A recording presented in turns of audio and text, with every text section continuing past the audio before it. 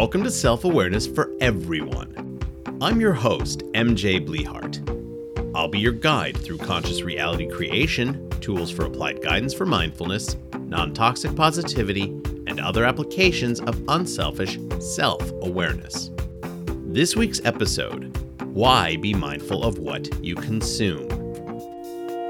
No matter what it is, food, media, entertainment, drugs, you have ultimate control. Consumption isn't only about food and drink. It's also about what you watch, what you listen to, see as you're going about your day, and take in. We are utterly inundated by information in a way that has never been the case before. Ours is the ultimate consumer society. Really, the only reason that people go hungry is because we live in a society where consumerism, where money, where capitalism is far more important than basic human decency. This is something that I really believe. We live in a society where we have more than enough of pretty much everything we could possibly desire. And yet, people go without because of money, because our government doesn't want to create programs that would help these people, because of, I'm sure there's all sorts of good reasons and bad reasons and excuses for why this is the case. My point overall is we live in a society of abundance. Lack, scarcity, and insufficiency are artifices. Because of this consumer society, we can connect, communicate, learn, consume everything and anything you can think of, whether it's tangible or intangible. And we don't give it a lot of thought a lot of the time. We're not mindful of what we're consuming. We just take it all in. How many times have you gone scrolling through Facebook or Twitter or LinkedIn or whatever and found yourself just gone? And before you know it, you've wasted a couple of hours and you're like, well, where'd the time go? And why do I feel so empty inside? That's part of our consumer society. That's part of capitalism biting us because we have these things available to us. It's really, really easy to take these things for granted. I mean, if you're listening to me now, you have tools of abundance at your disposal, whether you're on a tablet, a phone, a computer, or whatever it is. You've got this thing. Even if you're borrowing it, you've got it. You've got access to it. And that's something that is so easily taken for granted. Let's be honest about a couple of things about our lives, okay? Beyond this abundance business, which I'm telling you, we really do have enough. It's just a question of economics and a lot of falsehood in there. When we're talking about the way we view the world, it is really easy to take in all the doom and gloom narrative and firmly believe that we're on the brink of self-destruction, that the end of the world is nigh, that we don't have long before we destroy ourselves. However, lots of sources, if you take a look around, and I cannot pick one absolutely specific source that I would 100% credit and say, yeah, that's right. But when you take a look at this in the great scheme of things, in the big picture, overall, the world is safer now than it's been in a very long time.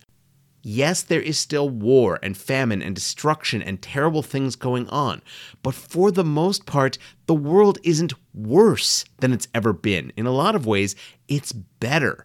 However, what's different is the news cycle, the instantaneous ability to get your news 24/7.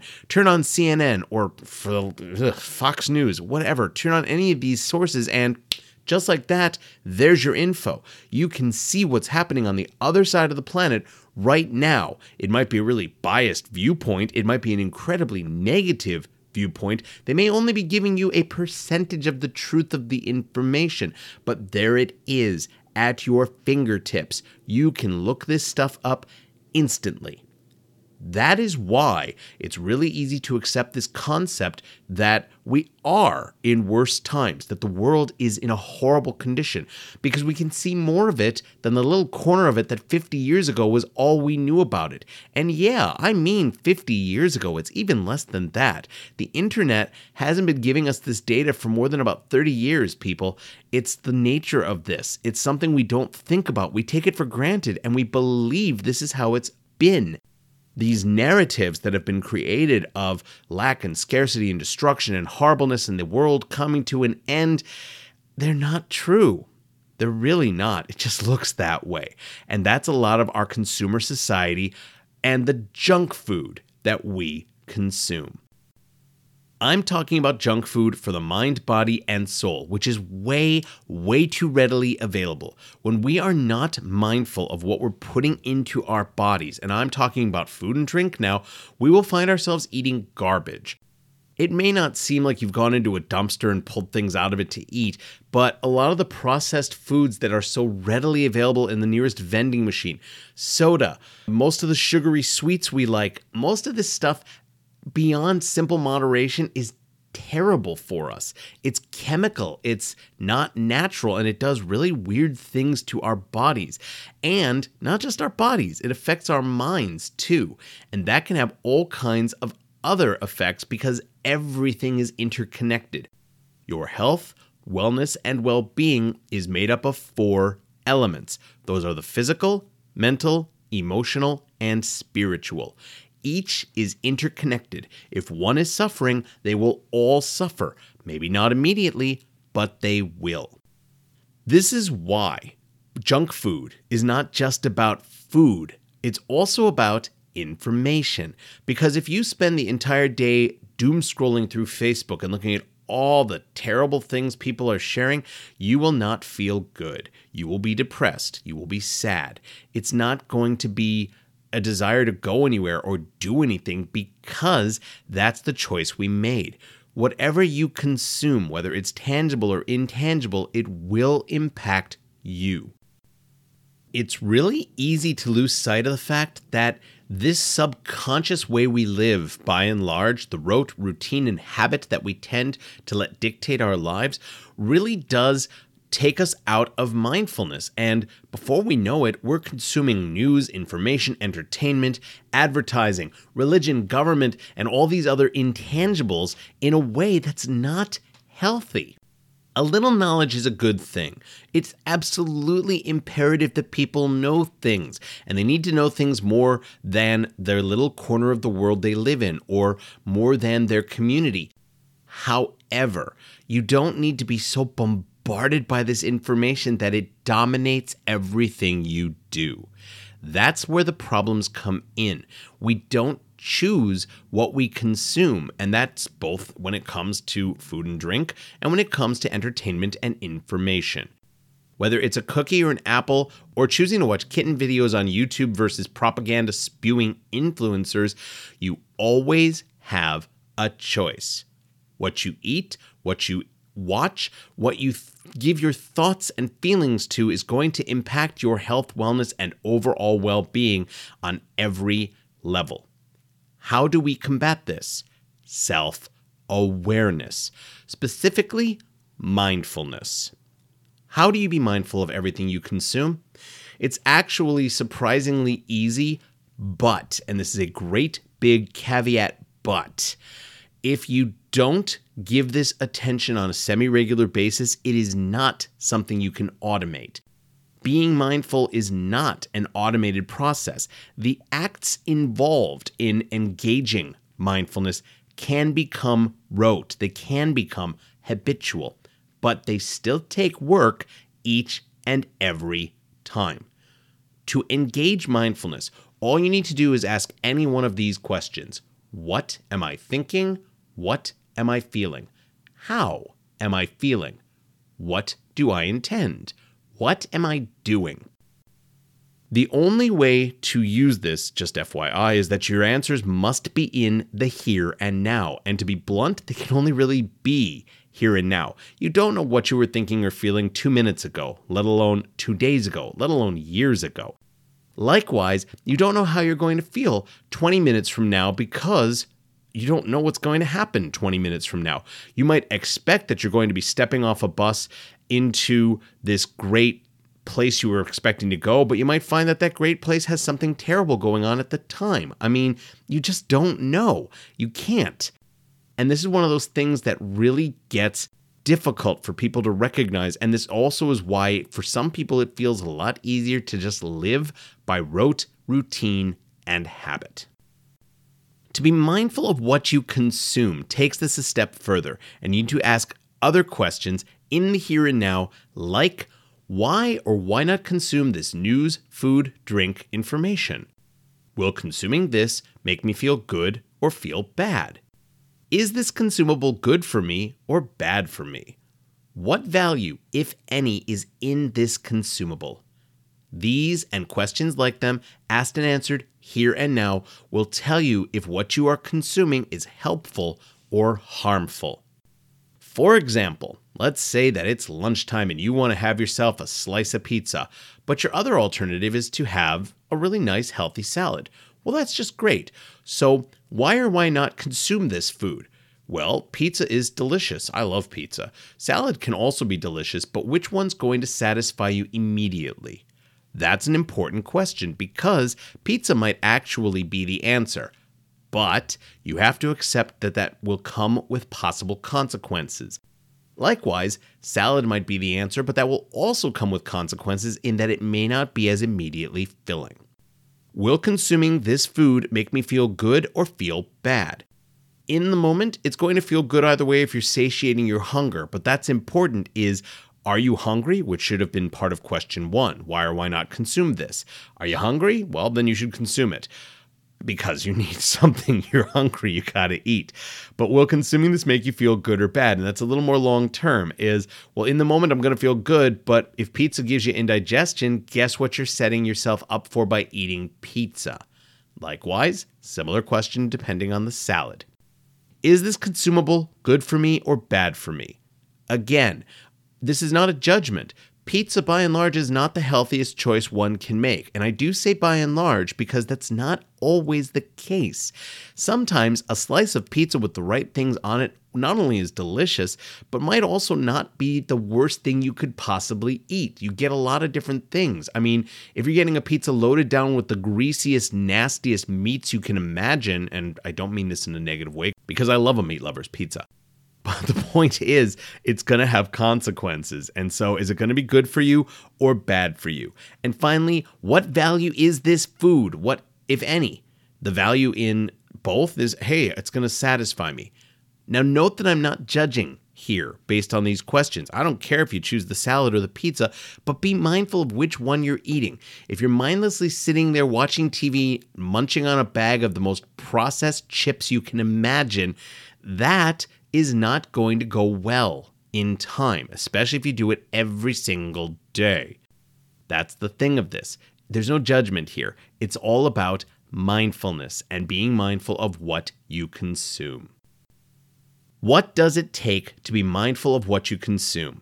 Well, as I've said, it's about awareness, recognition, acknowledgement, and action. First, it's awareness that you can choose what you consume. You have a choice. Do you take the pizza? Do you take the salad? Do you watch Fox News or do you watch cat videos? It's a choice. It's always a choice. Then you recognize what those choices are. Now, I just brought that up, but it goes a little deeper is, okay, I know that if I watch cat videos, I'm probably going to laugh. Whereas if I watch Fox News, I'm probably going to get really, really angry. After that, you acknowledge them as above and how they're going to impact your health, wellness, and well-being. I'm kind of getting ahead of myself on these steps, but you get the point here. You need to be aware, you need to recognize, then acknowledge, and then act. You need to act on it, and you need to be mindful as such of what you choose. If you know that watching Fox News, or for that matter, even CNN, or even a good news source like BBC is going to piss you off, maybe it's not in your best interest to do that. If it's going to depress you, I'm not so sure that's a good plan. If you know that eating that hoagie is going to give you massive indigestion, while it might taste good in the moment, the price you pay isn't necessarily worth it. That's how you be mindful of what you're consuming.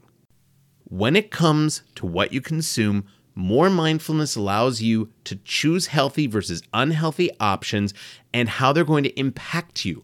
And we're talking impact you on every level of your health, wellness, and well-being. Everything you consume, tangible and intangible, will impact you mentally, emotionally, spiritually, and physically. By being mindful of what you consume, you empower yourself. This is where self-awareness comes in. The more you are aware and mindful, even of what you consume, hell, in some respects, especially of what you consume, you empower yourself for greater control of your life and to make better, wiser choices that are going to serve you in the long run. Because it's all too easy to forget that we're not just in the moment. I mean, yes, living in the moment is very, very important. But when you're doing so completely subconsciously, you lose track. And it is very easy once that happens to be off track and off kilter and depressed, anxious, take your pick. Mindfulness of the type I talk about here with self-awareness for everyone is how you can be better empowered to take control. This is why it is good and proper and frankly brilliant to be mindful of what you consume.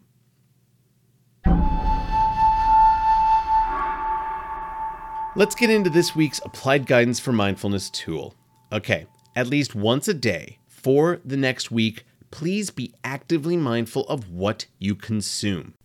To do that, write down these questions and ask them before you consume any food, drink, information, social media, entertainment, or the like. These are the same questions I asked earlier. Why or why not consume this news, food, drink, information? Will consuming this make me feel good or feel bad? Is this consumable good for me or bad for me? What value, if any, is in this consumable? If possible, write the answers down immediately. Otherwise, because you might be in a situation where it's really not possible, write them down when you can, but please try to do so within the same day, because this isn't something you want to hold onto for long. You need to be as immediate as you can be with this. Once you've done this and you've taken this practice of being more mindful about what you consume, does it make you feel more aware of what you're consuming and any impact it will have on you? Thanks for joining me this week. I hope you've enjoyed this exploration of applied guidance for mindfulness, conscious reality creation, and working with other tools for optimizing your life experience. If you have any questions or comments, please email me at author@mjblehart.com. You can follow me on social media via Instagram at mjblehart, on TikTok at mjblehart72, and on Facebook at blehartmj. Thank you to the Pink Kangaroo Podcast Network for hosting my show. Thank you to Fee Mahoney. She's the creator of my original cover art. Take a moment and pay a visit to her Etsy shop, Talia's Inspirations. Please pay a visit to my blogs, The Ramblings of the Titanium Dawn at titaniumdawn.com, as well as at mjblehart.medium.com. And please check out my ever-growing number of published sci-fi and fantasy novels on Amazon and other online retailers. I hope you're discovering how self-awareness works hand in hand with mindfulness and can be applied to improve your life experience as well as that of the people around you. Be kind, compassionate, and your own self-aware creator, whatever form that takes. And please be mindful that you are worthy and deserving of being the best you that you can be. Namaste.